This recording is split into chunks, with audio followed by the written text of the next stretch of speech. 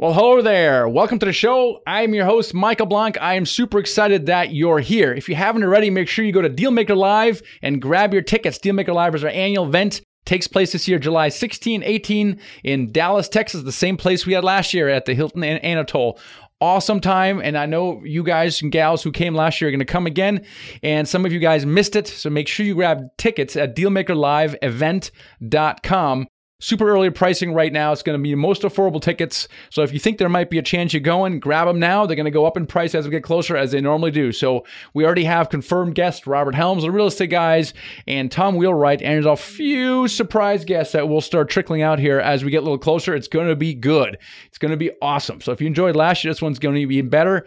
Make sure you grab your tickets. Dealmakerliveevent.com is where you can do that. Today on the show, we have one of the youngest, if not the youngest, podcast guest ever, Will Harvey, 26-year-old, just quit his job a month ago.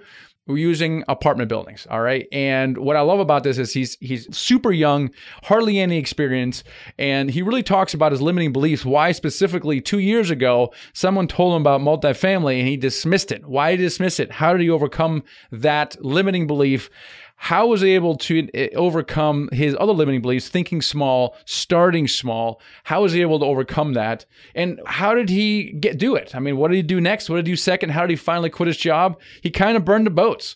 It's a super, super inspiring story. And that is next on the show. Let's do this. You're listening to the Apartment Building Investing Podcast, where we'll talk about all aspects of buying apartment buildings with a special focus on raising money from others. And now, your host, Michael Blank. Hey, Will, welcome to the show today. Hey, thanks for having me, Michael. I really appreciate it. Yeah, man, this is unusual because we're actually in the studio together live. Normally these are done, I like to hide behind my microphone, but you actually live in my town. I know, it's crazy. I feel like I'm on Joe Rogan's show right now. Where they're together. And not only do you live in the town, but you just literally quit your job like in late 2019. So, of course, I need to have you on the show. So it's really awesome to be here. And you are, I look at the people who quit their jobs, and they're typically on a spectrum. Some people, they leave before technically they have their income covered, and they just do it just to burn the boats. And there's other who hang on to the job a long time because they're just really uneasy about leaving the job. And you are on the left hand of the spectrum. You kind of burned your boats. What happened there? So about a couple years ago, I started listening to your show. I stumbled upon it. I just bought my second house and got to the point where I needed to have systems in place for screening tenants and just dealing with all that stuff. So I started listening to podcasts, and I forget which one I stumbled upon, but yours was one of the related episodes. So I was like, to what kind of podcast were you listening to at the time? I want to say it was Bigger Pockets or something like that. About rentals, right? It was about rentals, yeah, single family rentals. So like I said, bought my second one, and I was just like, what's next? What am I doing next? I was making good money in the mortgage business, and all I was thinking about was real estate and just what I was going to do next. So I started to listen to those podcasts, like I said, and just hearing it, I just always knew that something was missing. I just was looking at the numbers, and for those of you that don't know, I'm in Northern Virginia, and to put it in perspective, the second house that I bought, it was a rental, and I bought it for $400,000. So, I'm running out of money. There's no cash flow. So I'm like, how is this going to get me to financial freedom? So that's when I was kind of searching, but I still kind of went the course of saying I was going to buy one house every year. And that's not a bad plan, right? I mean, That's better than a lot of people. But let's rewind the clock a little bit. Why did you even start pursuing real estate and rentals? Like, because how old are you right now? 26. 26, right? Yeah. So when you got started, you're probably 24. 24, right? 24. So I mean, a lot of, so what was going on in your life? And you were making good money too at the same time. So what was the problem that you were trying to solve? The problem I was trying to solve was that I was making good money, but it was all W-2 money. So I was getting hammered on taxes, and I felt like I was a hamster on a wheel. So being in the mortgage business, it's a sales role. You're only as good as your last deal. Every month you start at zero. So that was really what motivated me to get into real estate. And also, I was learning about all this debt and how it all worked. And I was like, I need to buy houses myself. So that was part of it as well. Just being in the business made me I figured out I could get an FHA loan, have my dad co-sign, buy my first house, and then, bought a second. And you started thinking about real estate as a way out of your W-2 job specifically. That's kind of what you were thinking? Yeah, exactly. Yeah. Interesting. Okay. And then, right. So you started educating yourself about real estate. And like most people, you come across, hey, real estate, single family house investing of some sort. And you're like, I know, we'll just do some single family house rentals. Yeah. Yeah. So the first thing I did was the first house I bought, it was actually it was before I knew what a house hack was. I house hacked my first house. It was a three-level townhouse in Haymarket, Virginia, and I bought it. And I lived in one room, and then I had 2 renters in the other 2. Nice. And I got rent that first month that they paid me, and I was like, "This is it! This is what I need to do." It was just awesome because I was living for basically $200 a month. Yet I was reaping all the benefits of depreciation and paying down the mortgage and all of that, being able to write off the interest. So it was really cool. Like I said, fast forward, I started making more and more money in the mortgage business. Kind of got to the point where I had the bank account was growing and growing. It was painful to see that money sitting in an account earning like 0.0001%. So that's why I bought this second house. And like I said, I kind of did the same thing. I got a 12-month lease on the house that I left. So I filled that with a tenant, bought this one, lived in one of the rooms, rented out the other 2. So I did another house hack. I was a single guy, no kids. So I was able to do that. And I, like I said, was just searching because I was like, this is just I don't think this is a scalable thing. So once I saw your related podcast on that one I was listening to, I clicked on it, and I'm not even kidding you. It felt like, it might have been a little bit longer than this, but it really felt like within 5 minutes, I was like, this is what I need to do. I pretty much threw out the whole thing I was doing with wanting to buy a house every year. And I really set out to educate myself on multifamily. How'd you do that? How'd you educate yourself? Because at this point you decided that you wanted to pursue, but you had no idea really what you're going to do. Right. So how did you figure that out? Yeah. So what I did was my car became a mobile university. Oh, and so great. Yeah. And every time it was like I loved driving places because like, I get to throw on a podcast, whether it's yours or Corey Peterson's or whoever. And that's really how I learned it. And I just, all the different terms, NOI, cap rate, all that stuff. That was how I got I would say, elementary understanding of it. Then I started to reach out to different people that I knew. My dad has been in business for a long time. He's got a pretty good network. So I had him start introducing me to some of his friends that were in commercial real estate and dove deeper into it.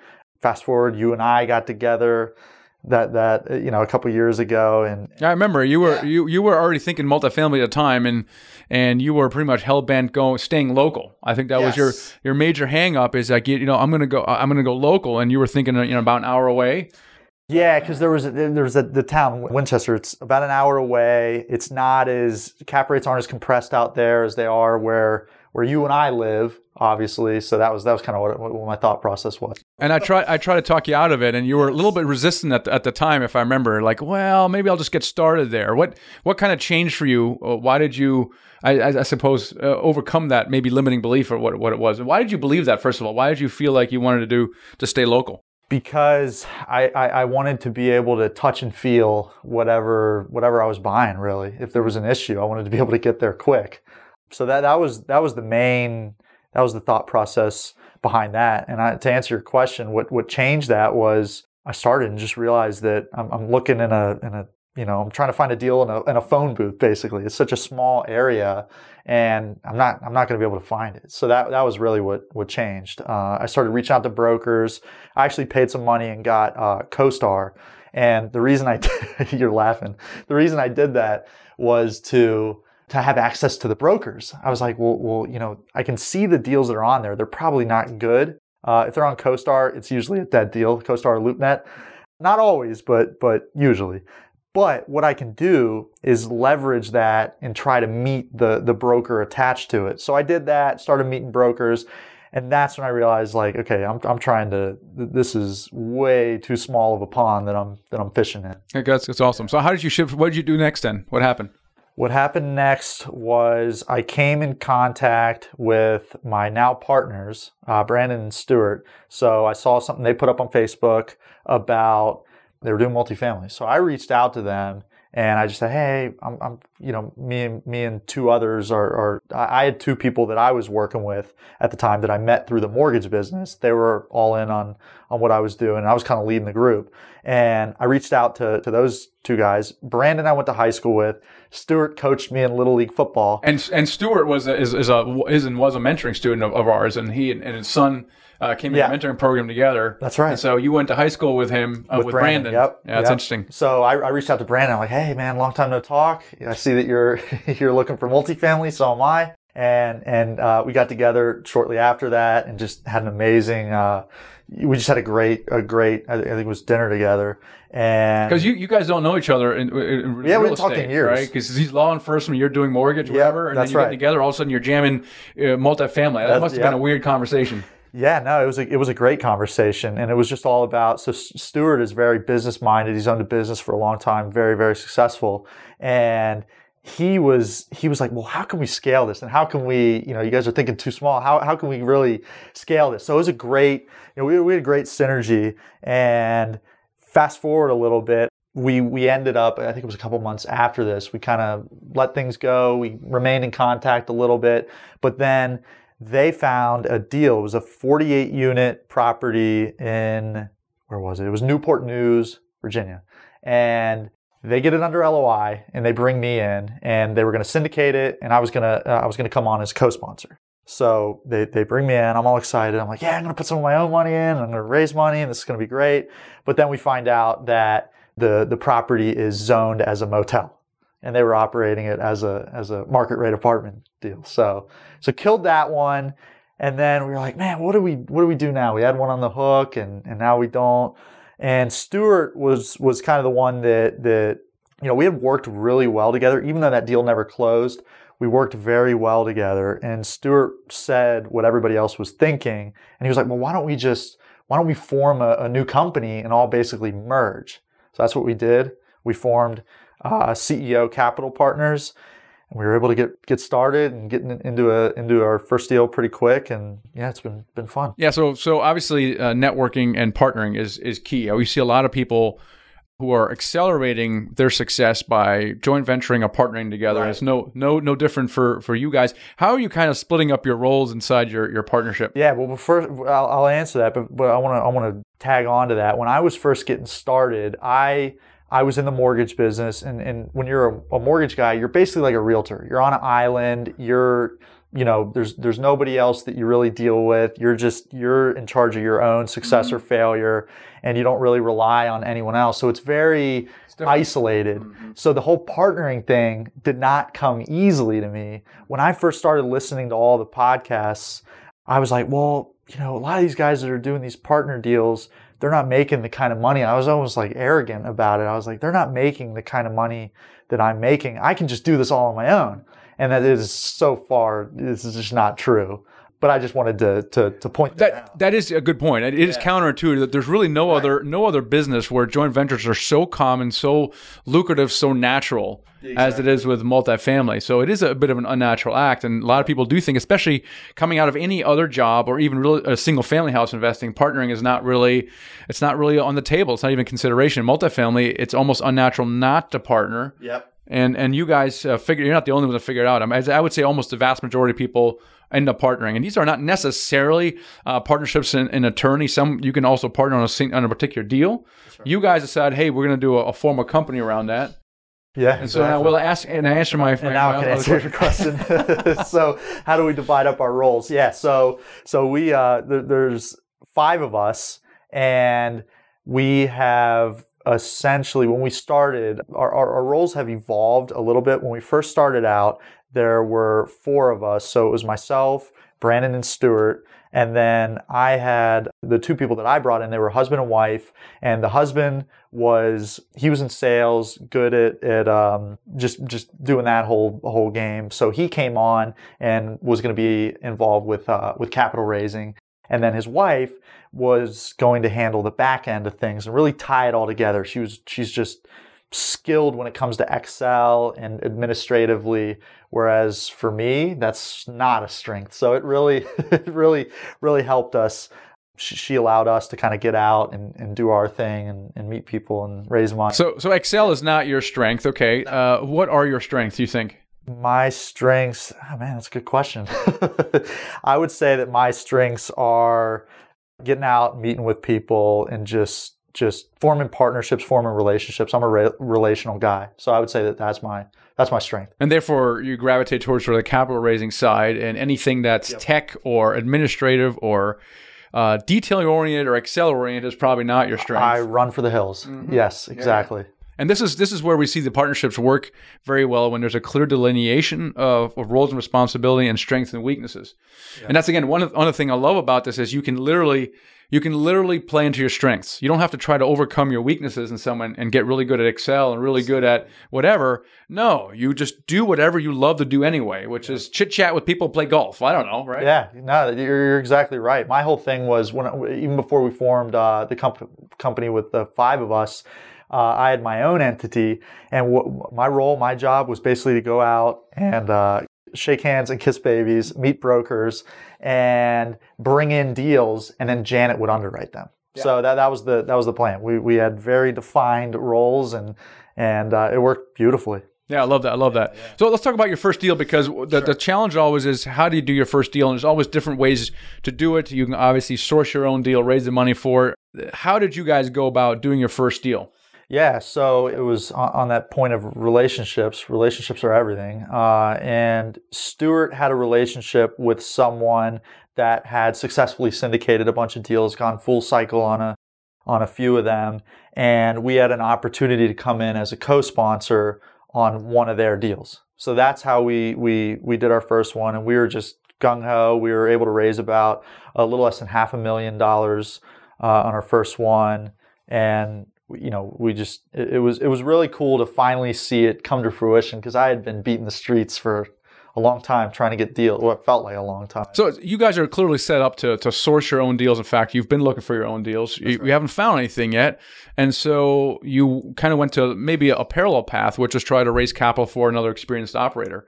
And I think that's a great way to go. And you did that a couple times since then. You raised money for this operator. Yeah, exactly. So that first one, we were able to come in, and really what we were getting from that was we were less concerned. It was really cool that we were able to raise capital for that one and come in as a co-sponsor and be a part of it. But the main thing that we got was that the credibility with brokers, and just being able to say that we had gotten involved and done a deal. Well, that's right. Now you have that. You've done that first deal. Now you don't control the deal. Maybe you didn't find the deal, but it gives you credibility. You are now a general partner in this deal, and you played a pivotal role in that deal. And essentially, that triggers the law of the first deal. It does the same exact thing as if you found the deal yourself. Brokers aren't going to distinguish exactly, well, what exactly was your role in this deal. No, they're not going to ask those kind of questions. You still get the track record and the credibility, not only for your own experience, but now leveraging the experience from this particular operator. Yeah, that's exactly right. That's awesome. Right. So again, this is a partnership almost within a partnership, because you guys partner within, then you partner with someone else. So again, without the idea of partnering, you wouldn't have done a single deal at all. Correct. And you wouldn't have been able to quit your job. If I would have been the hard-headed mindset I had initially, which was just continue making money and do my own thing, I would have never... Yeah, I might have bought a 5 unit and had in Winchester. Yeah, exactly. Right. And it probably wouldn't have gone well. Yeah. Well, that's fantastic. So now you're at a point now where you quit your job. What went into thinking of doing that at this particular moment versus waiting?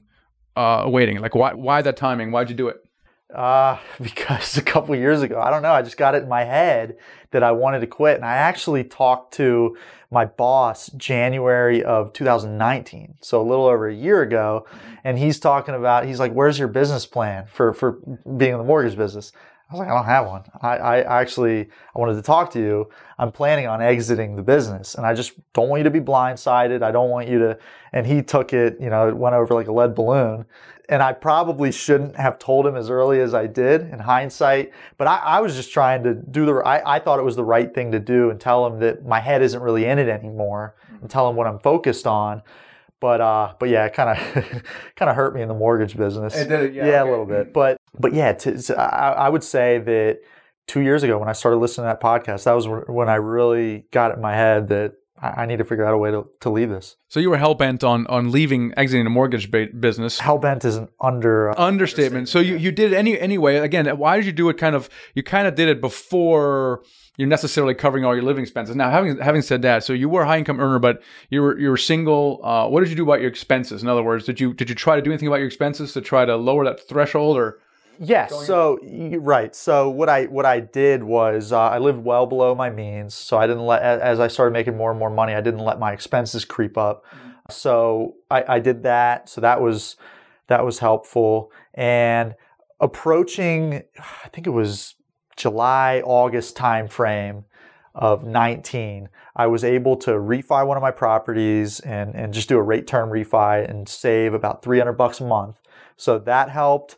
I increased rent on all my properties, and that helped. And then what else did I do? There was some other debt that I got rid of, and I was very, very close to being to where my passive income covered my. And then there's a deal I've gone passive in an apartment deal, so that as well. So this is a critical this is a critical thing though, because you didn't just go out and go for passive income. You actually really looked at your expenses. Oh, yeah. And try to get those down as much as you can, because the lower your expenses are, the faster you can cover them, right? Yeah, exactly. So, and then you made some tweaks on your existing rental property, and then so why did you leave your job at that time? Right. I know you wanted to get out, but it's not like you had done a bunch of deals with a bunch of $10,000 coming in per month necessarily. Why did you do it then and not wait a little longer? Because it was an opportunity cost. So even though I was making good money, I looked at it as a long-term opportunity cost, where if I'm in this full time and my full focus, I love the book, The One Thing by Gary Keller. I think it's an awesome book. And I knew that if my focus was divided, that I wasn't going to get to where I wanted to go as quickly. And so I just had socked a bunch of money away and knew that I had a few years of living expenses in the bank, and that I just kind of bet on myself and knew that I'd be able to figure it out. So that's where I am right now. Yeah, that's awesome. So what's next? What's next for you guys? Well, we started our podcast. It launched in early December. So we started that. And that's where my focus is right now. So, and we had a discussion a few months prior to that. It was when we started recording interviews and doing all that. It really validated what we were doing, and you gave us some ideas to work on about building a platform. So that's really what we're focused on. We reached the point where we had done a few deals as co-sponsors, raised some money, and we kind of hit a wall in terms of our investors being tapped out. So we knew that we needed to reach beyond our local network. And that was the thought process behind starting the podcast and getting that going. Yeah, exactly. So, I mean, you're in an enviable position. You've done a few deals. You've quit your job, able to focus full time on this thing, and you've raised some money. You've raised $500,000, maybe a little bit more. Yeah, more. A little bit more, about $1 million or so. About $1 million, which is great. And so now you have a different, what I call white collar problem, which is how do I scale this business up? Because I can't meet with as many people as I can to go from 1 million to say 10 million. And how do I solve that? And the answer, as you said, is you need some kind of online platform. That's right. You need a way. So talk about kind of some of the elements of what you think a platform is and what that will do for you. Well, Stuart's the better one to talk to on this, as we were discussing before the show. But the whole thought process is that by having a platform, you really position yourself as a thought leader. And we've seen people that were kind of on the fence about getting involved with multifamily and potentially investing in one of our deals. We've seen them ever since I started the podcast. They're like, "Hey, I'm listening to it. Let me know when you have a deal next." And then they're more engaged. You come across a little bit more credible, and you just create this funnel of sorts where people reach out to you. They see you on your podcast and on other podcasts, and they want to start the conversation, and that's really where it all starts. I hope I'm answering your question. No, you are. I mean, okay. the platform really is a way not only to get the word out, that's an element of it, but you got to be able to capture the audience in some way. You got to be able to capture the email if someone goes to your website, and then once you have that email, you have to nurture that person to the point where they become, where they invest with you, right? And so being able to do that, and now you can either on your podcast, you can do a shout out to your website or some free report or download you have. You can go on someone else's podcast. And so now you get all these people downloading this thing or registering for joining your investor club. And all of a sudden you start accumulating these investors, and you guys are doing a great job engaging with your podcast. You're sending out a weekly newsletter. So stay engaged. So when you have a deal, they're like, oh, this is great. I'm ready to go. Yeah, that's exactly right. And being that you mentioned that we have a lot of people in our group. We have 5 in our group. It's not just a one-man operation or anything like that. So it actually, in this case, benefits us because everybody has a defined role. And it's like a well-oiled machine the way that everybody is set up within our group. Well, and since there are 5 people, you got to scale. You can't just stay at raising $1 million because it's not interesting. So you have to get to raising $10 million a year, $30 million a year, and then it becomes very interesting. That's it. I think, frankly, that a platform that we just talked about, I've run some numbers on this because I love spreadsheets, unlike yourself. And conservatively, I think someone can easily 10x their current capital raise with a platform done right in 12 to 18 months. So if you're raising $1 million, the platform that we're describing, within 12 to 18 months, there's no question in my mind that you're not raising $10 million. Yeah, no, I wouldn't doubt it. Yeah. Based on the initial, what we're seeing just from 2 months of, not even 2 months of having the podcast live. So yeah, I agree. So the good thing with you is, unlike myself, you got started with all this stuff way earlier. I mean, I didn't read Rich Dad Poor Dad until I was like, I don't know, 33 or 4 or something like that. You figured this out a lot sooner in life. But nevertheless, if you could have a conversation with your younger self, at what point would you talk to yourself, and what would you say? Well, I would probably talk to myself before I got into drugs and alcohol and tell myself not to go down that road, and because you'll end up getting kicked out of school and is that right? and all of that. But in terms of real estate, I think I would talk to myself after I bought the first house, and I would get on to just thinking bigger than that, because I had a friend of mine that he mentioned to me multifamily. And this was right after, I think it was right around the time I bought the first house. And I kind of tuned it out. I was like, no, I'm not there yet. I need to, baby steps. I need to crawl before I walk. And looking back, if I could have gotten started then, I would be so much further along. It's interesting, right? Because we get this a lot. Why did you tune that person out? So what in your mind, why did you tune that out? Limiting belief. That's it. Well, describe that limiting belief. It was what are your concerns in your head? The concerns were, I saw these big properties, and I figured some guy with millions and millions of dollars was buying them, and I was not that guy. So I think it was just lack of knowledge, lack of confidence, and not really confidence, really just lack of knowledge. All right. So what would you say to your younger self then, either right before or after you bought that single family house? You were saying you got to think bigger. Like literally, what would you say to yourself? I would tell myself to start listening to podcasts and expand, just instead of saying, I can't buy that, how can I buy that? Okay. So that's really what I would do.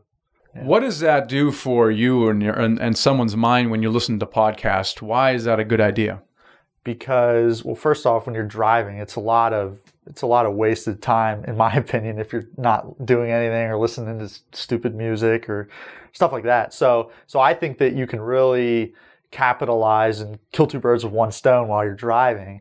And when you listen to other people, when you hear people tell their stories, when you hear people talk about their successes, their failures, what they're doing, it really takes it breaks the ceiling off of what you thought was possible in your head. Like when I listen to Elon Musk talk or Bill Gates, I'm like, man, what I'm doing is not that hard. Elon Musk is trying to colonize Mars. That's crazy. So I listen to that, and it's like that guy is just thinking way higher level than I am. And that's an extreme example. It is extreme because the problem I have with that is I have a hard time relating to Elon Musk because he's such even when I read The Art of the Deal by Donald Trump, I was just blown away by the scale of the way this guy's thinking. He's thinking with at least way more zeros than I'm thinking. It was interesting to me, the fact that someone is thinking so big, but I had a hard time to relate to a person like that. Yeah, very, very true. But podcasts, that's the cool thing about podcasts. You feel you feel like it's not rehearsed or anything like that. It's a conversation that's just happening. And that's why I found power and value in listening to people tell their story on podcasts and just how they got started. So I think that's what I would say on that note. Yeah, exactly right. And what I love about podcasts, number one, it's free, of course, but you get to listen in on very successful people.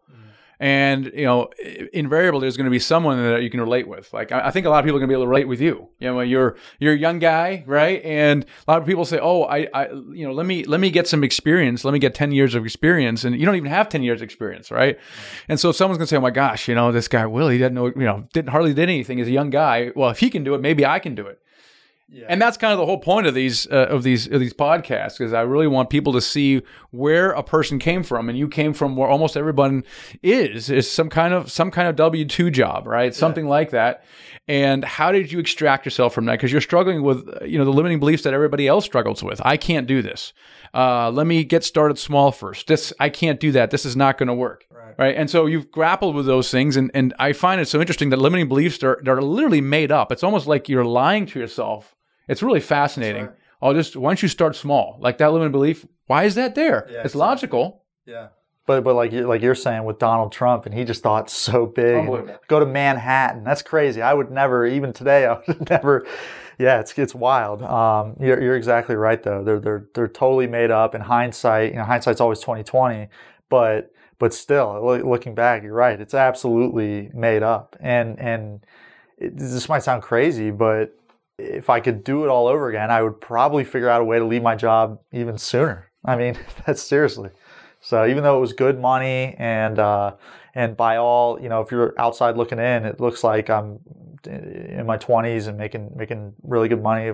But I just felt like I was a hamster on a wheel, and it wasn't going to be a long-term thing that I wanted to do. So where do you see yourself, kind of like paint a picture, like 3 to 5 years? You're easily covering your expenses. You could sit on the beach if you wanted to. Like, what do you think is next for you?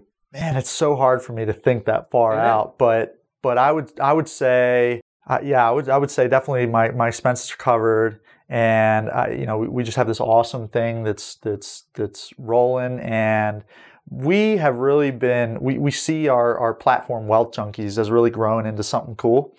So that's where my a lot of my energy is spent. So just seeing that, I don't know what it'll become. Everything a year ago, if you asked me if we would start this, I'd say no. I have no desire, and I don't see the point.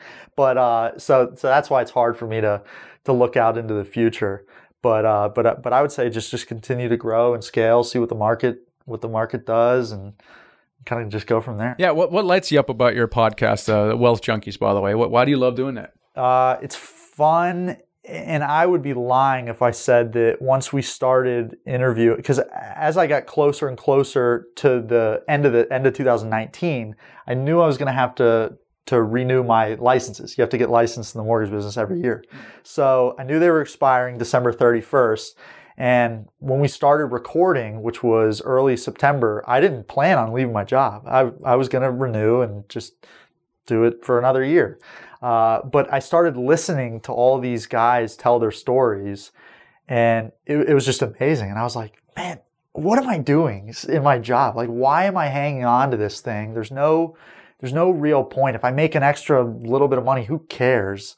So that's kind of what the value has been for me so far, is just hearing these incredible stories of people that came from nothing or had tremendous setbacks in their life and what they were able to do about it. So that's fun, what's been fun for me. That's great. What's kind of your parting guidance for someone in a W-2 job and they're like, man, I want to do what Will's done? My parting guidance would be to seek advice from people who are qualified to give it. That's what I would say. When I was thinking about leaving, long before I ended up doing it, it was about a year before, or even 2 years before, when I started listening to everything, I started talking to guys that were quote unquote successful. And I was telling them, I have this thing, I started listening to, what do you know about apartments? and they'd be like, I don't know, tenants are, you don't want to mess with people that have 500 credit scores and they're dirty. And you want to stay away from that. And I was talking to those people, and I was like, I think I can eventually leave what I'm doing here and go into this full time. And I have a plan that I'm kind of putting together. And all these guys were like, "No, that's crazy. Are you on drugs again? You're making a couple $100,000. What are you doing? You're 25. You're making good money. Don't rock the boat. Don't do something like that." And looking back, those people that were telling me that were not in a place in life that I wanted. So why was I asking them in the first place? But then it was funny. I would ask guys that were very entrepreneurial, that had, some of them, one guy I know in particular, he owned a self-storage place. And I asked him about all this. He's like, "Man, that's a great idea." And he was like, "That is so awesome." And I'm looking at it and I'm like, these are the type of people I need to talk to. So it's the people, basically surround yourself with the right people. Exactly. Yeah. And sometimes, frequently, those are not your friends and family, unfortunately. Yeah. No, a lot of times it's. But I agree. I mean, I think speaking to the right people does a lot of things. It opens your mind, number one. It also gives you a certain amount of confidence and belief in yourself that you can do something, because you talk to someone who's done what you want to do, and they think that what you want to do is not a big deal. They're like, "Yeah, you can do that." And they see something in you that you don't even see yourself. That's it. And that is so powerful. Yeah, exactly. That's awesome.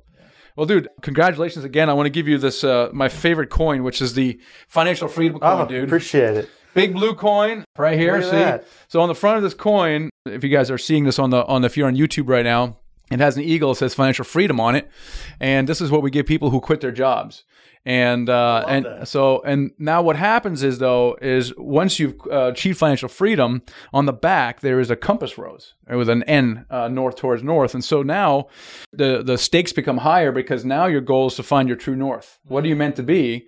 And it says on the top, it says significance, and the bottom it says legacy. So that is your next challenge. That is really cool. I appreciate that. Yeah, man. Yeah, thank you. Cool, man. Yeah. How can people find out more about you? Well, they can listen to our show, Wealth Junkies. And we have a thing on our website, wealthjunkies.com. It is the 5 things to do when you hate your job and have that entrepreneurial itch. So it's a little ebook. Go download that.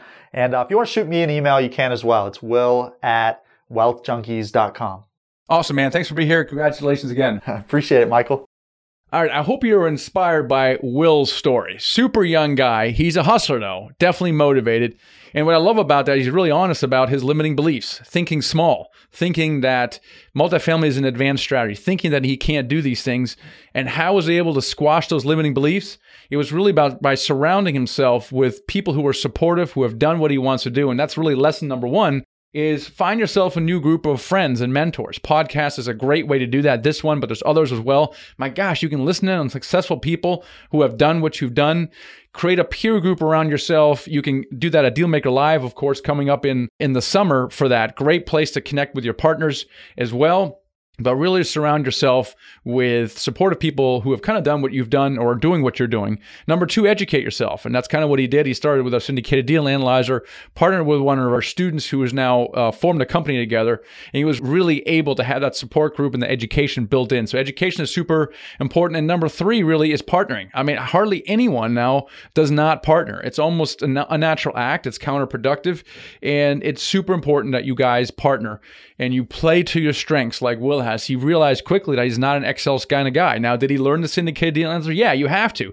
As a capital raiser, you do actually have to learn how to underwrite deals, but is it his favorite thing to do? Is that something he's going to do every single day? No. He's a relationship person, so he's going to focus on the capital raising, and he's partners with other people who are more analytical, who like to do deals, call brokers, and that kind of stuff. So partner, play to your strengths. And number 4, really think about building a platform. Typically, when you first start raising money, you do it one-on-one, and you do that because you don't really know how to do it. You don't know what the objection is going to be. You have to have conversations about who is your ideal potential investor. What are they going to ask you? How are you going to respond to that? But once you do that, the next problem you're going to have is, how do I scale this? I can't meet enough people, new people. I've exhausted my immediate group of friends, and you can easily raise $500,000 to $1 million in that way, kind of like Will's group has. But there comes a point where you need to scale that. And that's when a platform really comes in. And we're going to be spending a lot more time talking about platforms in 2020. We're going to talk a lot about marketing and how to do that exactly. In fact, we just completed our first platform builder framework workshop. It's actually a system that I developed based on what I've been doing over the last 5 years, building funnels and online systems and the exact systems and automations that we use for Nighthawk to raise $8 million in 3 days. We actually wrapped all that stuff in a workshop and completed it. We had 10 participants in there, and it was fabulous. I really do believe that given a platform that we kind of talked about, I talked about on the show with Will here, really allows you to 10x your current capital raise capability. Or if you haven't raised any money yet, it will basically skyrocket you into the capital raising. So I'm really excited about that. If you want to see a full training on that, it's about a 30-minute recording I did of a training I did a little while ago of the Platform Builder framework, and it talks about what it is and exactly how to build the sequence. And that is at themichaelblank.com/platform, themichaelblank.com/platform, and you just register and watch that training, and I think you're really going to love it. All right, so if you are interested, now this is for the active investors building a platform, but if you are interested in investing in our deals, we'd love to have you join our investor club, the Nighthawk Investor Club. Nighthawk is our investment firm. And we have a website, believe it or not, nighthawkequity.com, and you just click the join button and you fill out a short form and have a conversation with us. And then down the road, we can present you with some of the deals that we're working on. So if you want to do that, go to nighthawkequity.com, click the join button, and we'd love to have a conversation with you. All right, guys, hopefully that was super inspiring. I love these kind of stories of people who quit their jobs. That's what lights me up. I want to help 1,000 people quit their jobs and hand out these blue coins that I handed Will on the show. If you're listening to this on iTunes, that's great. We also have these videos come out on YouTube, so make sure you go over there. If you want to see Will and I actually in action, we have the same episode on YouTube, and that's a great way also to engage there and leave comments, and we watch that as well. So if you have any questions or comments, that's a great way to do it. And likewise, if you're on YouTube and you want to get this on the car or in the gym, grab out your podcast app and subscribe to the show. All right, guys, love it so much. Hope you guys had a good time. Catch you in the next episode. Thanks for listening to the Apartment Building Investing Podcast with Michael Blank. For more free podcasts, articles, and videos, go to themichaelblank.com. There you can also download the free ebook, The Secret to Raising Money to Buy Your First Apartment Building. Till next time.